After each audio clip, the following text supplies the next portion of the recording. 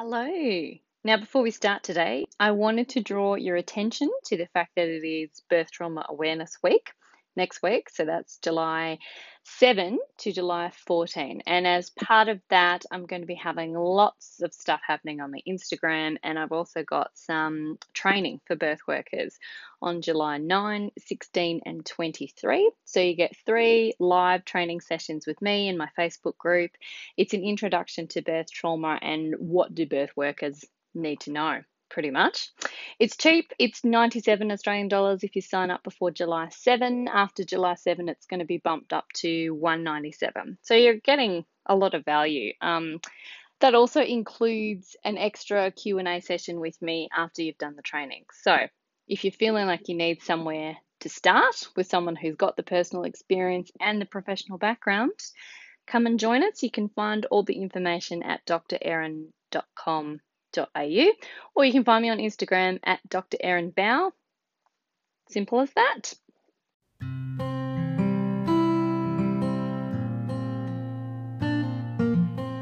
Imagine you're an octogenarian on your deathbed. You're looking back on your life. Are you going to regret not speaking up, not advocating, not raising your voice? Welcome to Birth Trauma Training for Birth Workers, the podcast. I'm your host, Dr. Erin Bow, clinical psychologist and coach.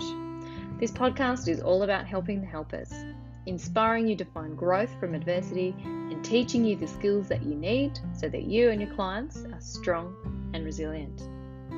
My guest today, Kerry Adams, is an anarchist midwife, a system disruptor, an educator of modern, savvy midwives who also want to change the world. Today, we're talking about midwife archetypes, the good girl, the bitch, and all the patriarchal discourse that creeps into our subconscious when we choose reaction or inaction. She talks about the differences between the UK and Australian systems, how it felt losing her autonomy and dropping skills, the culture shock of permission asking and feeling like, as a midwife, there are people who want to keep you stuck at a certain level of skill, influence, or even power.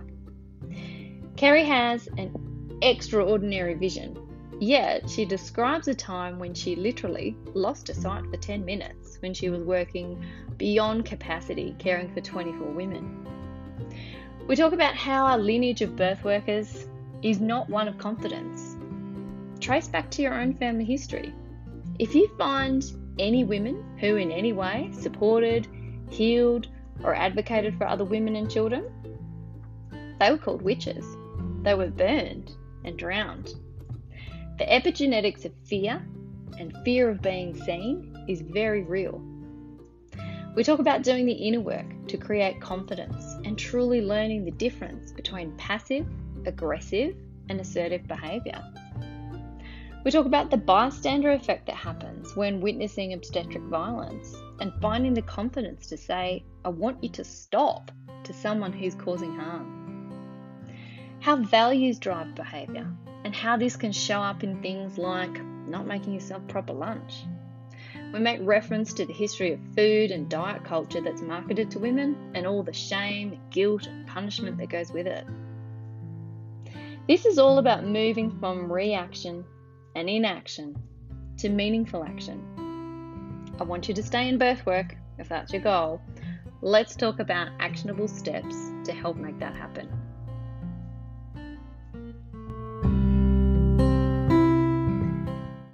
Morning, Kerry. How are you? Good morning. I'm well, thanks, Erin. How are you? I'm pretty good. Pretty good this morning. I'm very, very excited for where this conversation is going to go today because I think it's going to get juicy. Okay, yeah, it's probably going to get juicy. I'm hoping not to swear, but I might if I get excited. I think we are well past, or I'm well past the point of not no, it's just going to happen. Someone asked me a few episodes ago, actually, is it okay if they curse? And I had to pause for a second, and I think they thought I was pausing because I was like, oh, shocking, terrible. I'm like, huh? Haven't I already dropped an F-bomb already? Yeah. Go for it. Cool. Okay. Shall we start with a little bit about your lovely self? How did you decide to be a midwife? What was your training like? So the decision to be a midwife, I think it subconsciously arrived when I was about 12, actually, because my mum had her fourth baby, and I was very interested in what was going on and asked if I could be at the birth. Wow. Yeah, and this was in hospital, actually. She had all of us in hospital, and actually what happened was everything was fine until she started actually pushing the baby out, and I got a little bit scared. But being a fourth baby, was born in about 5 minutes flat, so I was back in the room very, very quickly. But I think what transpired from that was seeing my brother so new at that point. I was just completely in love with him, and if he listens to this now, I shouldn't say it, but there is like a special sort of little bond with that youngest sibling. So yeah, I always felt that it was what I wanted to do. However, as I progressed through school, I was kind of pushed into doing other things. So my stepfather really wanted me to get out there and earn some good money and have a respectful job, and not be a nurse like my mother was. So I ended up working in a law firm for a short time, but the calling was too strong, and I went to my mum and said, I just don't know what to do. And she said, well, come and work at the hospital on work experience. She was a nurse in neonatal with the midwives, and see if you like it or not. So I did that. Then I went into nursing from the advice of many midwives who were also nurses, saying, do your nursing first, give yourself options. But within 2 years, I was back in university studying to be a midwife. And I actually didn't like midwifery once I became a midwife. Yeah, I really didn't. I was like, why don't I just go back and be a nurse? But I think it was the discomfort and the real need to step up, and also the culture of midwifery that was chasing me back out, because I really felt like I'd found this place in nursing, whereas in midwifery it was really hard and you had to earn your stripes. So I struggled for a year. Then I settled in. The system was really bad to the point of, like, on one shift, I actually lost my eyesight for about 10 minutes. Wow. I was so stressed with the amount of work, like 24 women on a ward, this is in the English system. And I was responsible for, like, all of them with a support worker. How is that even, like, humanly Can possible? I just tell you, my breastfeeding rates were appalling. Yeah. It was pretty bad. I mean, but it's like 1 minute per. My brain can't do the maths, but I'm trying to think, like, what could you possibly do for each woman and baby, or multiple babies in that, like, little window? Yeah, it was just really scanty. I mean, in the birth suite, it was better. It was generally one-to-one care. They always got the best end of the staff, but on the other wards, it was pretty bad. Yeah. A woman would bleed on the opposite ward, and you would run down there in the middle of the night and leave your ward unattended. Like, it was pretty dangerous. So, these are the kind of conditions I've worked in the past. It wasn't as bad when I got to Australia from a staffing point of view, actually. And so, did you notice big cultural differences, or not so much? Yeah, huge. Because even though there were stresses with the system in the UK, I did have a certain degree of autonomy. And my birthing room for the woman was not entered by anyone unless they were asked into the room. So the buck stopped with me. If I thought there was something not right, I had to ask for help. And I had to keep the team leader informed of just what was going on over the course of the day. But when I got to Australia, it was very much medically managed along the way. And also I worked in a hospital which was kind of 70% public but 30% private. So I ended up in this place where I was given a woman, and then I'd be doing all the things, and then she'd be, fully dilated, or there'd be a problem, and they'd be like, oh, you need to ring her obstetrician. I was like, what? why am I ringing somebody? I don't really understand why I have to do this. And like, no, that's what she's paying for. You have to call them. And I was like, wow. And then I started to see the practices from that end of the spectrum go on, and I was absolutely shocked at some of the things that I saw. Do you want to tell us about some of the things? Yeah, I think the most shocking one was one of the doctors would always manually remove the placenta. So just go into the uterus and take the placenta out every time. And the woman would just accept that was what her doctor did. I just couldn't get my head around it. I was really shocked. So that was probably the most invasive thing I've ever seen. But also, you know, the vacuums, the forceps, the unnecessary ways to birth, just because of, you know, I'm clocking off at 5 o'clock. I have a dinner. I'm going on holiday tomorrow, so let's induce you.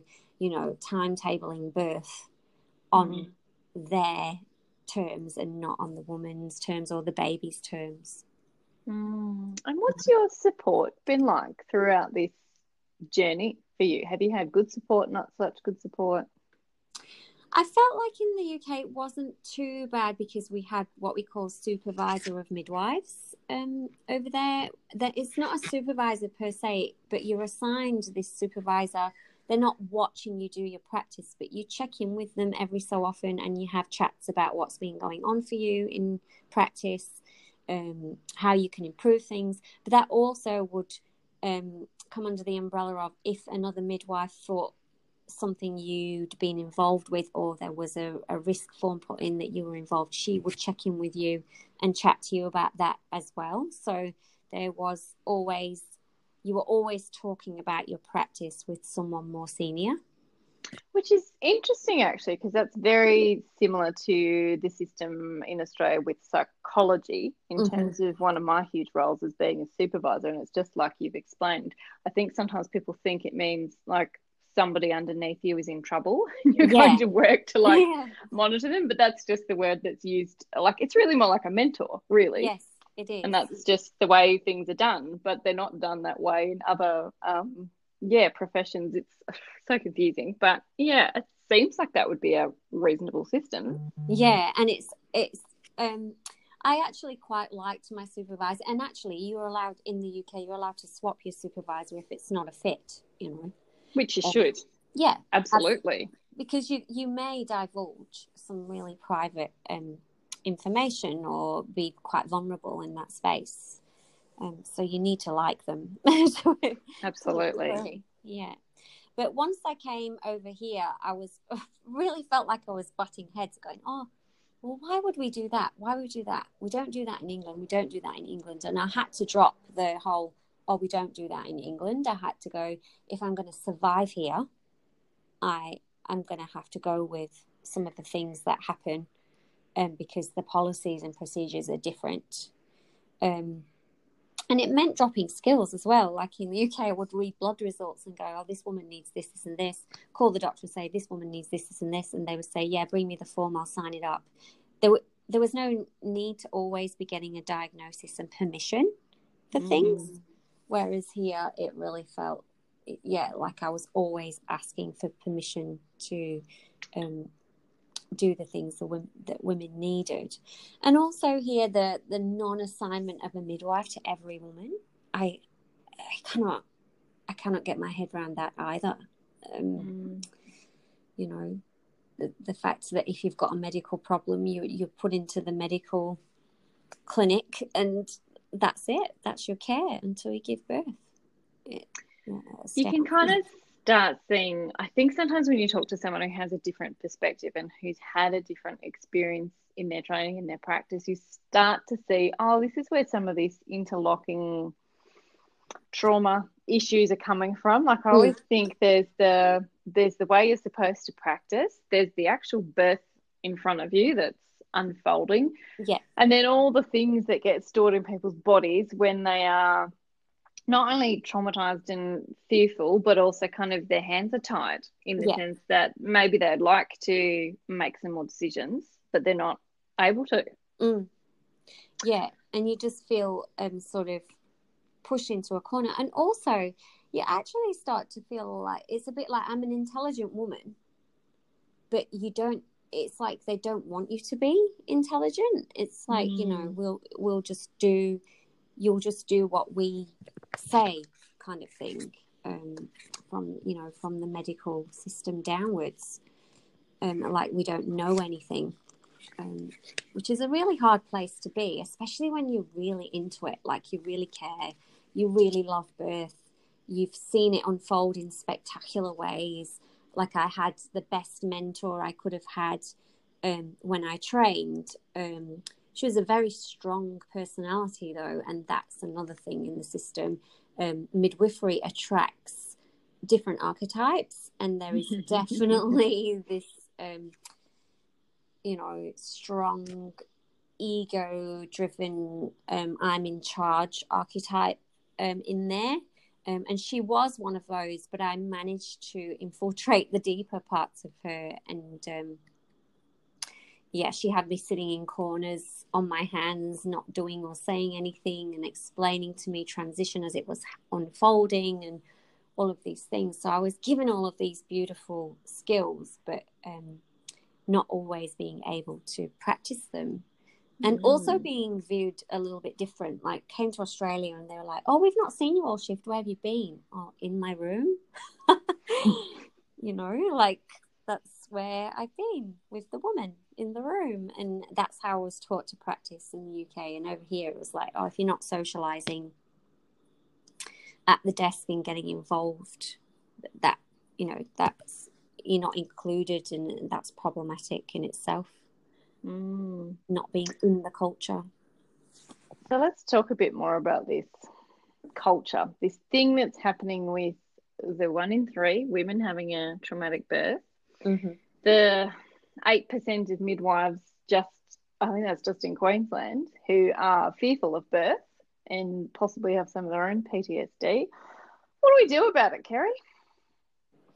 Well, my view on it is that we can't have midwives leaving in droves, and I don't actually think that will happen to a large degree, because there is a fear of leaving the service as well, because people have mortgages and lives and all of that, and they love working with the women. And I've said it before in the past, over the years, I stay because I love working with the women. That's what we do it for.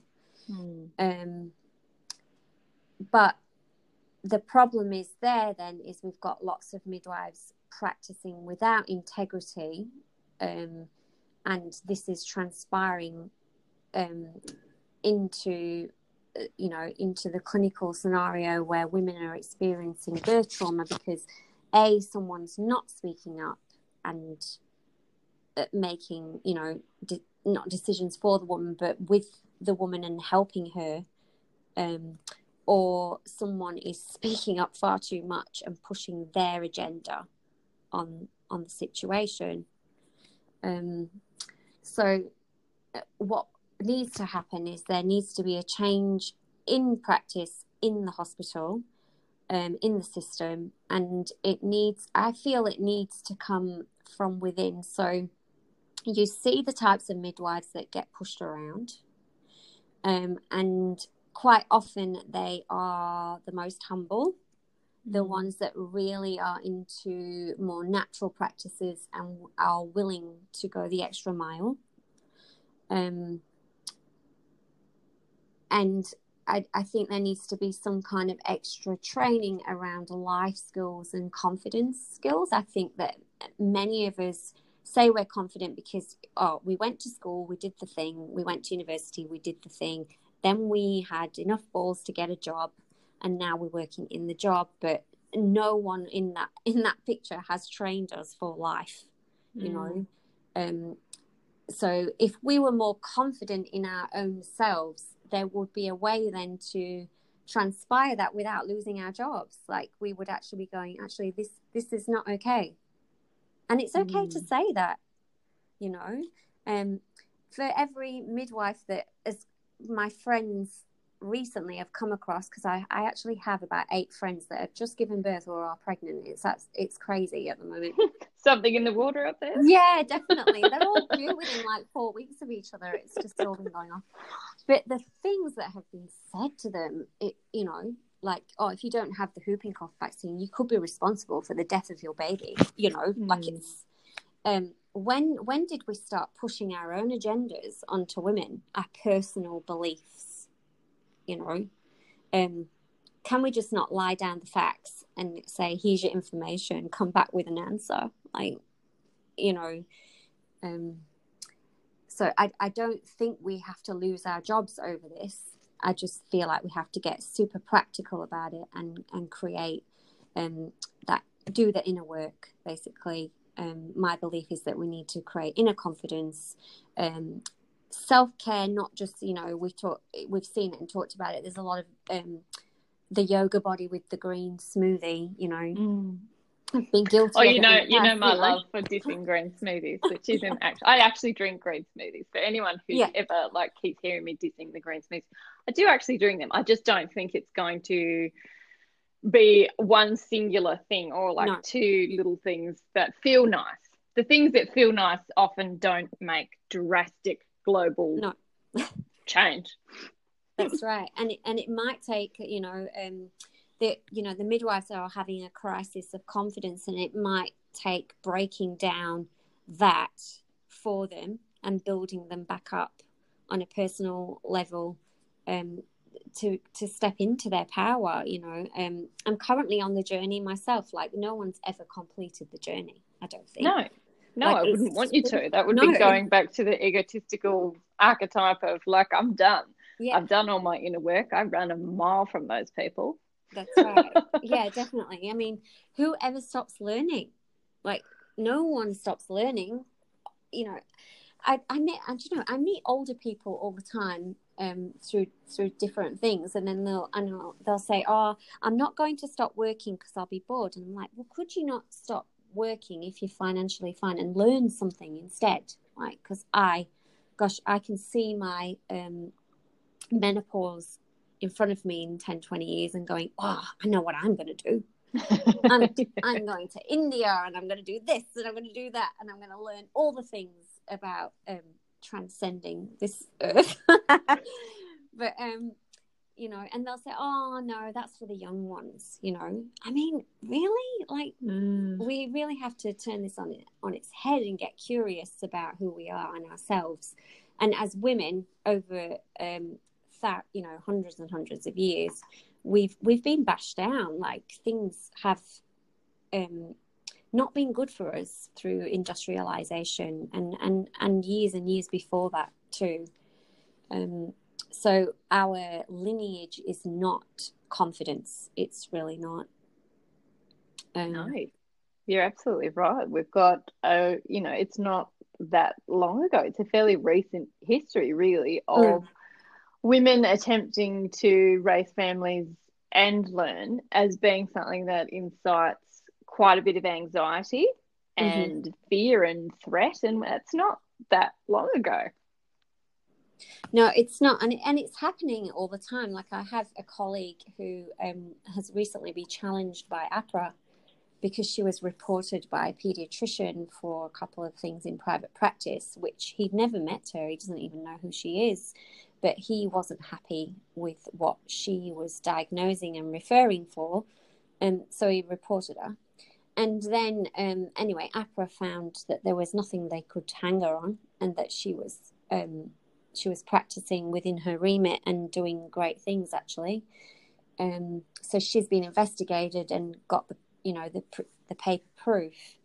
But yeah, he went as far as to go to one of the doctors she referred to, who said, I feel like your claims are unfounded, and he couldn't get anywhere with her. But it's just like, why are you doing that? I don't understand what the reason is of trying to hang people, women, it's... And is that actually for the benefit of the mother and the baby? Like, Yeah. is that actually who you're genuinely trying to support and care for by going and attacking other people? It happens a lot, this culture of bullying. So I suppose that brings us then to the point of, if it's a confidence issue, partially amongst lots of other things, how do people find that safety net, I suppose, to actually be vulnerable, say what it is they want to say, and not, I suppose, live in this fear of what they think is going to happen? Like, I can just imagine so many conversations I've had with people who say, oh, I'd like to, but I don't want to ruffle feathers, and I don't want to be complained about, and I don't want to have to go through an ARPA investigation, and I'm going to lose my job and all this sort of stuff. Like, really, what is the worst that can happen? Yeah, what is the worst that can happen? Well, I think the thing is that we're making it out to be bigger than what it is by speaking up, because I've been there. Like, in the last 2 years, I've worked in a birth suite after I went back to work after Sonny was born, and some of the things that I had to speak up for weren't that critical, but it had a big effect on how something would take shape. So for instance, a woman's appeared in the ward for induction, and I'm being pressured to get the oxytocin hung by 8 o'clock in the morning, because there's a list of women to get through. This is the pressure that you're under. So I go in there and I'm sort of going on, working quite fast, and which gives me no time at all after taking handover at 7 o'clock to actually get to know this woman. It's pretty full on. So, but then the woman in herself says, hey, this is moving really fast and I'm feeling incredibly anxious about the whole thing. Do you think we could slow down and I just take my time a little bit? And then I'm like, oh yeah, this is exactly what needs to happen. Yeah, sure you can. So I come out of the room and then I say, I'm actually going to take my break earlier and give this woman some time to take in what's actually taking place here before I do anything else, which means the oxytocin won't be hung until 9 o'clock instead, But then you come under the critical gaze of the team leader, who is under pressure to get these things going and done, and she's asking me why I've not done the job I'm supposed to do. So you end up in arguments of like, well, this woman is anxious and I don't want to keep going with this, and until she's ready. And then they're like, well, we've got this, and so that to me is not, it's not an incredibly massive thing, but it could have a huge impact on the way that woman gives birth later on in the day. So absolutely. Her having the conversation, the team leader being made aware of it, the team leader then, after I've spoken up, I go on my break and then I see that she's gone in to have a discussion with the woman who's told her exactly how she feels. And then it takes shape in a completely different way. So I think sometimes the fear is bigger than the thing. Oh, absolutely. And when we're seeing these abhorrent things happening, intense VEs by the doctor, and the woman is not that a VE is enjoyable, but she's not. She's being traumatized by it, and you can see that happening. Since when is it against our jurisdiction of practice to say, I think you need to stop that now? When, like, we are advocates for the woman, and we'll, can that doctor honestly say, well, I don't like you because you stopped me from traumatizing that woman? Like, Birth is such an interesting space. And I think when I've worked with, birthing people and partners and that kind of thing, I always talk about this idea of, particularly for the bystanders, so partners, people watching, in what other universe would it be a situation where you would potentially watch your partner being held down, watching her scream, watching her being handled roughly, and the social thing to do is to stand there and not say anything and not do anything? And I think this is often the thing that eats away at people, because every cell in your body is asking you to react, but we don't, because we are so socially conditioned to go, oh, well, that's not for this situation. So then I always think, well, where does that energy go? Where does that, no wonder people are traumatized, because in what other situation would you stand back and not do something, not say something? Exactly. And it's, without point of a better word, it's actually rape. And if you're not speaking up, standing up, then you're part of the problem. Like, so unfortunately for me, I have to say that midwives, we are part of the problem, because practices go on in front of our very eyes, that we allow to go on for fear of saying something, fear of speaking, actually, raising our voices. And so therefore it's nothing to be struck off the register for speaking up. It's actually not. It's worth for people, I think, letting that sink in, because I'm always aware that people go, oh, but that's something, like, it's okay for Kerry because she's confident. Oh, it's okay for this person because of this, and it's okay. I think this is sometimes what it comes back to, maybe this epigenetic history that we have, where if you look at, I guess, even just the practice of midwifery, that was, at one stage considered witchcraft. And so when women spoke up, they were drowned and they were burned. And I wonder about that potential for that real, like, life or death stuff that has been passed down in, like, genes being switched on that say, no, speaking up equals death, so I'm not going to. Oh yeah, completely. And also we can't forget that the way that our generation has been brought up for a few years now, it's like, it's that be a good girl, don't rock the boat, that kind of thing. It was certainly that way in my house when I was growing up, and my mother didn't speak up about a lot of things in my house that were abusive, that were happening there. So when you get that kind of life training, how on earth are you expected to go into a big place like a birth suite where the breath of the wolf is close and actually be able to speak there if you can't, you haven't been trained to speak in your own home? It's it's a very difficult spot to be in, So I do feel like, we go to university and two things happen. One is they give a very nice picture of what birth is in university, and it's all geared up to normal physiological birth. We're midwives, and this is what we do. So we're the experts in the normal, and then when it's not going that way, that's when we have to do the referral. And so they give this side of it, and they do not prepare us for the trauma that we we see when we go into the hospital, or the people that we might meet. And so there's this real disparity between the two places. You're in university, you're super excited, and then you get in there and it's almost disgusting. Like it's just a terrible place to be.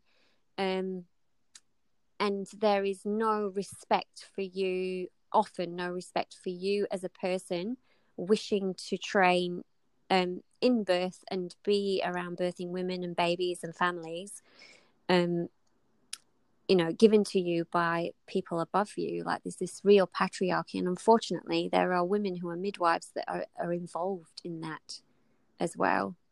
you can just be completely ignored. Mm. You know, I was treated, and this is I think this is an interesting sentence. I was treated like a new graduate midwife after 17 years in clinical practice when I went to a new hospital. Mm. So one is I was treated like a new grad. So how are we treating new grads? And pretty terribly by lots of accounts. Nobody asked me who I was or what I'd done, or no one cared. Mm. So yeah, it's a very interesting place to work, for sure. So I wonder then, is some of this, how do we translate this into like a teachable skill? Because I'm always interested in the like, okay, how do we get from, there's all the hot air, as I've spoken about before. The hot air is there, but to do something with it. So we get to a place of action rather than reaction or inaction, which seems to be the two things that happen. Yeah. Is this a matter of having assertiveness skills training, confidence training, self-development training? What are we aiming for? What do you think things should look like? I do believe like there is enough self-development in the world to absolutely go around it a million trillion times over. And I don't think that certain professions are above and beyond doing that self-development. Like, it's inexcusable to go, well, they've got these companies, like, let's talk about Lululemon. So Lululemon has this company that has a certain ethos, and they're treated differently, and they have different kinds of training, have this really positive sort of attitude. I don't think the health service is above and beyond that. And I think some kind of training, like you say, in assertiveness, in confidence. And when we talk about self-care, there are a myriad of ways that self-care can transpire. I've been doing it myself in the last 2 years because one is I've had birth trauma, and then I've had a birth that was super empowering. But I've also suffered with Hashimoto's, so I've had to really step up my game about how I care and look after myself. And it's like you say, it's not just the green smoothie. It's sleep. It is food, but how are you going to get that food? I mean, like, if you're stuffing McDonald's in on your way to work, this is not going to set you up for a good afternoon at work. That's not the kind of thing that we're hoping for. So what we need is midwives in there that are assertive, are confident, are taking really good care of themselves, and are shining. They're actually shining. Yeah. I wonder if some of this is values driven. So thinking not just about what values that you are working with and whether you are mirroring that in your work, but also, do you value yourself? Because that's another really common thing that happens to people in healthcare, where we have this paradox where I don't think anyone realizes that, McDonald's is unhealthy, but I sometimes wonder if that is about you don't value yourself. Yeah. It's like you can say to people, drinking loads of coffee and eating loads of sugar and doing all the things that we all do, and it's not about punishing ourselves. But then sometimes maybe it is, because if you also look at the history of women and food, even in the last 60 years, huge culture around shame and guilt and punishing, and there's good food and there's bad food, and if you eat this, you're a worthless piece of shit, and all that kind of stuff. I wonder if it's coming back to people just simply not valuing themselves.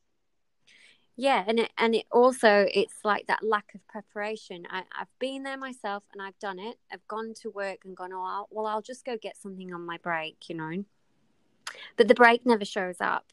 And so 20 Cadbury's roses later, a slice of white bread and margarine toasted with Vegemite from the staff fridge, I'm still working, And we do that. We do. I've done it too. Yeah. I have seen clients in a lunch break because oh, they really need to see someone and they're desperate. And it's that thing of, oh, I want to give to people, I want to help people. So then you give everything to everyone else because we equate sometimes being assertive with being a bitch.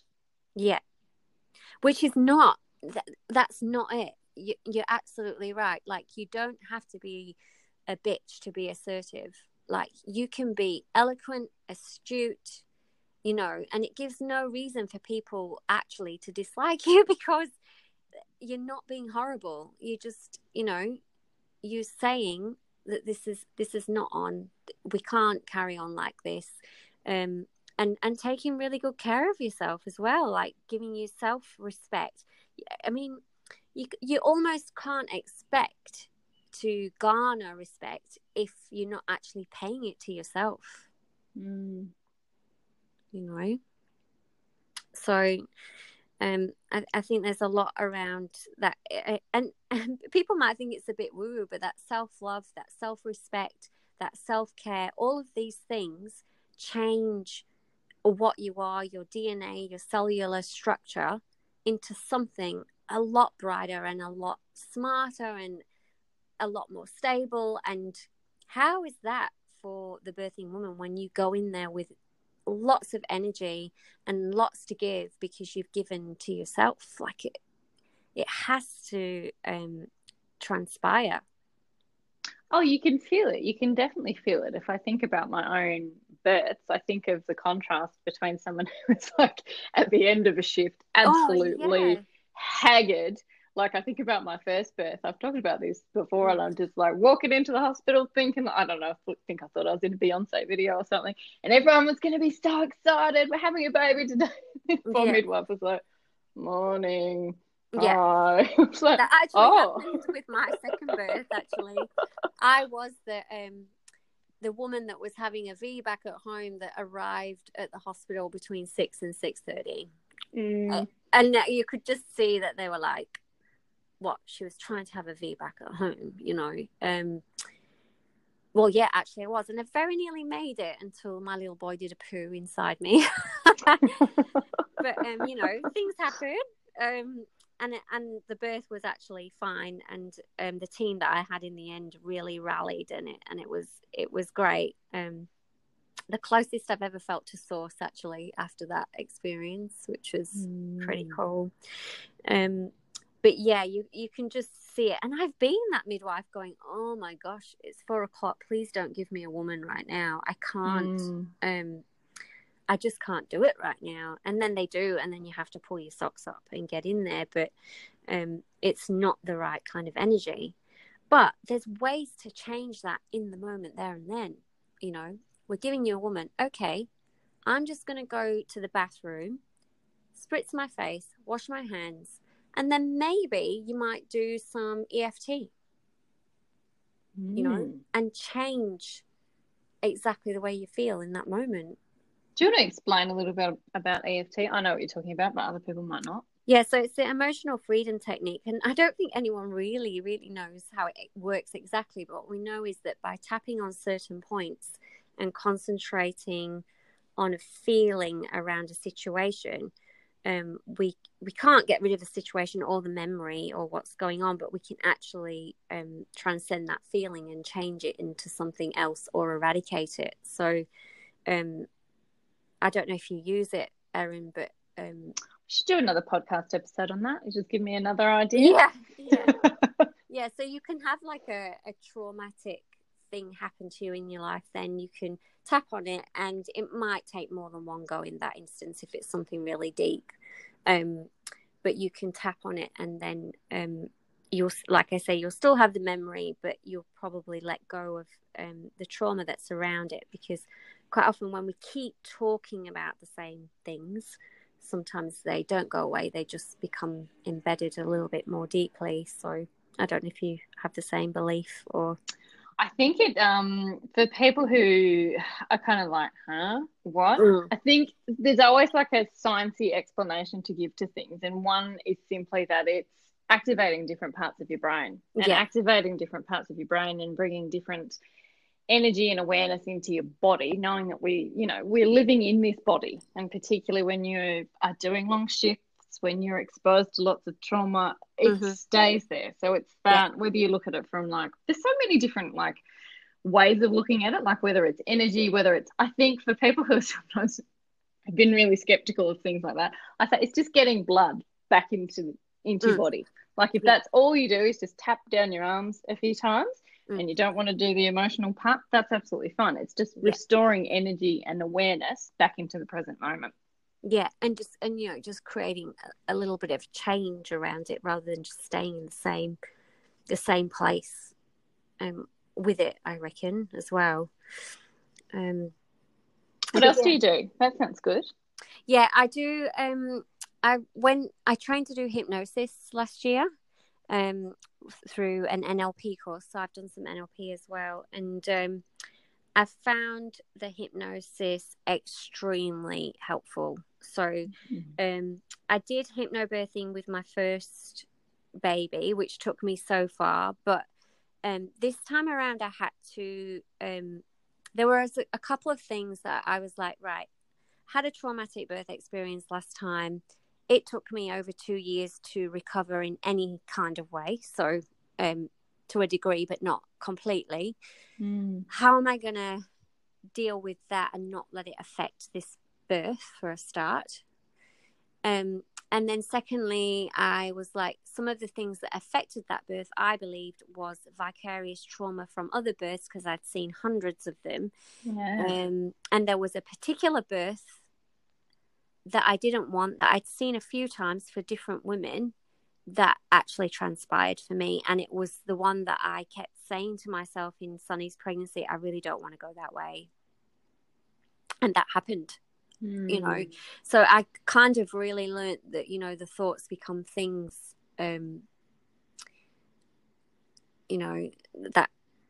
that's how it felt for me, and that I needed to get rid of that and have kind of a clean slate to go into this birth with, and then instill the positive hypnotherapy towards the next birth and the visualization of how that was going to be. So I feel like hypnotherapy is absolutely invaluable for changing that subconscious thought pattern, for sure.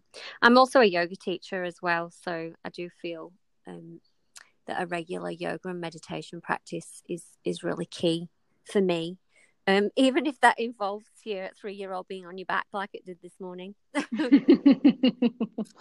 Yeah, and having some kind of morning routine, which doesn't always transpire for me. I'm not perfect. I've got an 8-month-old baby and a 3.5-year-old, and no matter, I try to get out of bed at 5 a.m. every morning, but they're on to me at the moment. It's like the minute I move at 5 a.m., they start to stir, and it's like I just can't get out of bed. Yeah, so they're 3 key things that I do, that I've used with women, and I do feel like they have their place with training midwives as well. Yeah, so it's all sounding good. That's all sounding good. Yeah, I have a vision of how this education should come together, and it's it gets bigger every day of what I think it should be. And I don't think it should just be me that teaches it. I think there's other specialists that should come in and have their say on it as well. But like I keep having these insights, like it started off, oh yeah, I'm going to be an entrepreneur and create this course for midwives. Okay, well, now it's to the point of how big could this really get? Oh, it could attract CPD points. Oh, it could actually go into hospitals and actually become part of the thing, that midwives do. Like it actually could become part of that. So they say dream big, so I'm dreaming bigger every day. I love that, because it echoes so much of what I think I want the world to look like as well, in terms of that making the changes happen, not just talking about them, but actually making change happen. And Yeah. I think it's been so good talking to you today, because I think the confidence radiates through, and I'm hoping that's what people pick up on, is that you can be confident and assertive without being arrogant or aggressive. And I really do think that is a teachable skill. But we forget sometimes, again, that you learn what you learn at school, which doesn't cover anything to do with mental health, self-development, self-worth, any of that sort of stuff. None of it, yeah. And if you pick up a few skills about coping from your parents that are reasonably adaptive, then you're doing pretty well. But most of us are just kind of picking this up on the street, so to speak. And I think that sort of sometimes translates then into people feeling like a personal failure, like this is a personality thing, when my stuff is all about, like, no, who's taught you how to do any of this stuff? Like, it's a very, very, very lucky few who get direct learning, teaching in how to actually look after yourself and how to function in the world without feeling like you're, the biggest imposter, failure, bitch, whatever I guess I'm thinking about the archetype conversation again, just whatever insert your thing is that you think you are. It's like, it's just a lack of skills training. It is. And I don't want people to think that this comes naturally to me. No, they need to remember that they don't see you at 3 a.m. No. With your little cherubs. They didn't see me last night even. It was probably sometime between 10 and 11, saying to my husband, you're going to have to take him, otherwise I'm just going to commit harry-carry right now. Like there are moments, I'm a human being, but in the last couple of years I've really wanted to step up, and particularly since Bodhi was born, there's been a real change in my mindset of losing that victim mentality of going, life happens to me. No, actually it doesn't. It's time to embrace my life as I want to shape it, and not the other way around.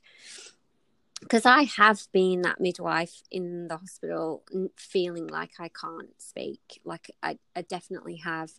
And I just have this real thing of like, not anymore. Like, no, it's just time for a change for me. And therefore I'll take anybody with me that wants to jump on. I'm having visions of you with, your hair is short now. I'm imagining like flowing red hair on a chariot. Go forth. That would be totally. And I just had that vision of the exact tarot card that has that. It's not a woman with flowing red hair, but there's a chariot tarot card, and it definitely feels like I'm on my way. Like there's movement.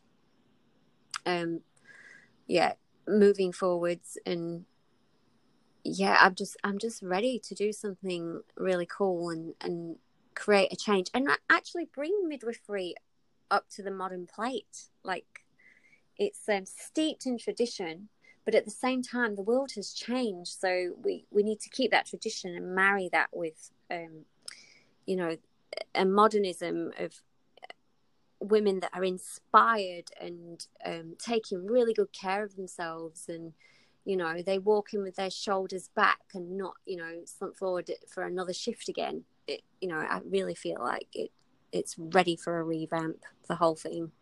Oh, I agree wholeheartedly. Tell me, where can people find you if they want to jump on your chariot? Yeah, so at the moment, I have a blog at kerryadams.com, where I write about things that happen in the system and my opinion on that. But I'm actually really happy to post things for other midwives if they want to raise up and make public people aware of what goes on. They can send things to me. Like a Dear Abby / Dolly Doctor / Absolutely. You can write to me and just go, I really feel like I need to share this, and whether you want that published or whether you just want to join the voice, they can do that. But also, they can follow me on Instagram, which is _KerryAdams_ and see what's transpiring and happening there. And I'm currently creating a survey for midwives to really get to the crux of the matter and find out what they feel they need. And then something magical will happen from there. I think something very magical is going to happen. It's just not necessarily going to feel good along the way. No. No, it's not, because I know that I'm going to come up against it. You know, there's that whole thing of who she thinks she is, kind of thing. I feel like that will transpire in some way, but the haters are going to hate. I think that's it. And, even when you were talking before about talking to older people, sometimes I'm much better at giving this advice to other people than taking it from myself. So keep that on board. But I guess this idea of, if you live a good, long life and you're quite elderly, would you do anything? Like, you think, okay, imagine I'm 95. Would you give a flying fuck what some person thought of you and your opinion and having your feelings hurt, if it meant you were going to create better outcomes for the people that you're serving? That's kind of what I try and do for myself, of saying, okay, imagine you're actually a lot older than you are now. Yeah. You're looking on your deathbed, like you've got nothing else to lose. What would that then look like? And then I think if we have that picture, and then work backwards and think, oh, okay, what's the worst that's going to happen? Well, exactly, because the biggest thing that people regret on their deathbed is that they didn't spend time with their loved ones, because quite often we're just in the systems, aren't we, and working our asses off to get the things, and then they look back and go, oh, what a waste of time that was, And not living your values, not speaking out for things. This is the time when people say, oh, I have to I want to confess something, or, all those kinds of things. It's like, we've got to work backwards, not sort of aim for like, oh, well, I can do this when I'm in my 50s, and I can do this when my kids are grown up, and I can do this when I'm retired, and I can do this then. It's like, no, the time's now. The time is now. It's it's too late then. And then when I think about my grandma, who I absolutely adore, who turned 80 this year, and she has just got more and more outspoken in the last 10 years. It's actually beggars belief, actually, the way that she carries on, and she'll just cut you off if she feels like you're a negative influence on her. She's like, oh no, I don't align with that, so I'm not going to have anything to do with that person. She's just really cutthroat, and I think to some degree you have to be like that as well, because you don't want that negative feedback in your life, do you? You just go, okay, well, that's your belief, but I don't have to jump in with that, and I don't have to suck that into my skin and heart and mind and everything. There's a way of dividing it. So yeah, I can't wait. I feel like I'm going to live to past 100. I've always felt like this, that I'm actually going to live a really super long life. We've got lots of work to do. So you've got to hang around. I know, and I've still got these 2 children to show that there are different ways of doing things. Absolutely fantastic. Thank you so much. Thanks, Erin, for speaking out, for giving voice. Yeah, and I just looking back on the conversation and going, it's like, I love the word anarchy, and my new logo has the sign for it there, but it is such a good logo. Yeah, but I think that underlying explanation of what anarchy is it's not about, being a skinhead and running around causing absolute riot. Like I say, there's a way to do it with absolute eloquence. You don't have to be awful about it.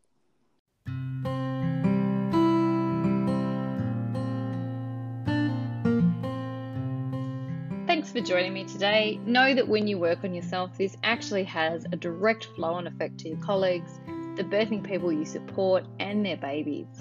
And if you want to jump on Kerry's chariot, go to Kerry with 2 R's and an IE, Adams.com, And she's on Instagram at the_Kerry_Adams. Kerry is here to disrupt the system. If you're a midwife and you want to share your story or you want something shared on your behalf, I know she wants to hear from you. She also needs data about how midwives are going and what they need. So make sure that you take a few minutes to fill out her questionnaire for midwives. Now, with Birth Trauma Awareness Week coming up, I'm offering some mini birth trauma training. It'll be July 9, 16 and 23. So it'll be 3 live sessions in my Facebook group, or you can watch them later. It's cheap. It's 97 Australian dollars, and if you sign up before July 7, you're going to get a lot of value. I really just wanted to release something out into the world for this important week. And if you're listening after July, you'll be able to purchase the catch-ups on my website. So reach out to me at drerin.com.au or at Dr. Erin Bao on Instagram. And if you want to sign up for updates on the Big Kahuna, my big passion project, which is a much bigger birth trauma training course, or you want some independent support, coaching, mentoring, that kind of thing, reach out. I want you to stay in birth work. We need good people in birth work, but you got to look after yourself, and I'm here to help you do that. Thank you for making time for yourself to feel uncomfortable and grow, And if you're enjoying the podcast, please think about leaving me a review. It helps bump it up, and then other people can find it, and I can just, share the information and the training and the love. So thank you so much for allowing me to speak my passions and do my soul work. I'm sending you love.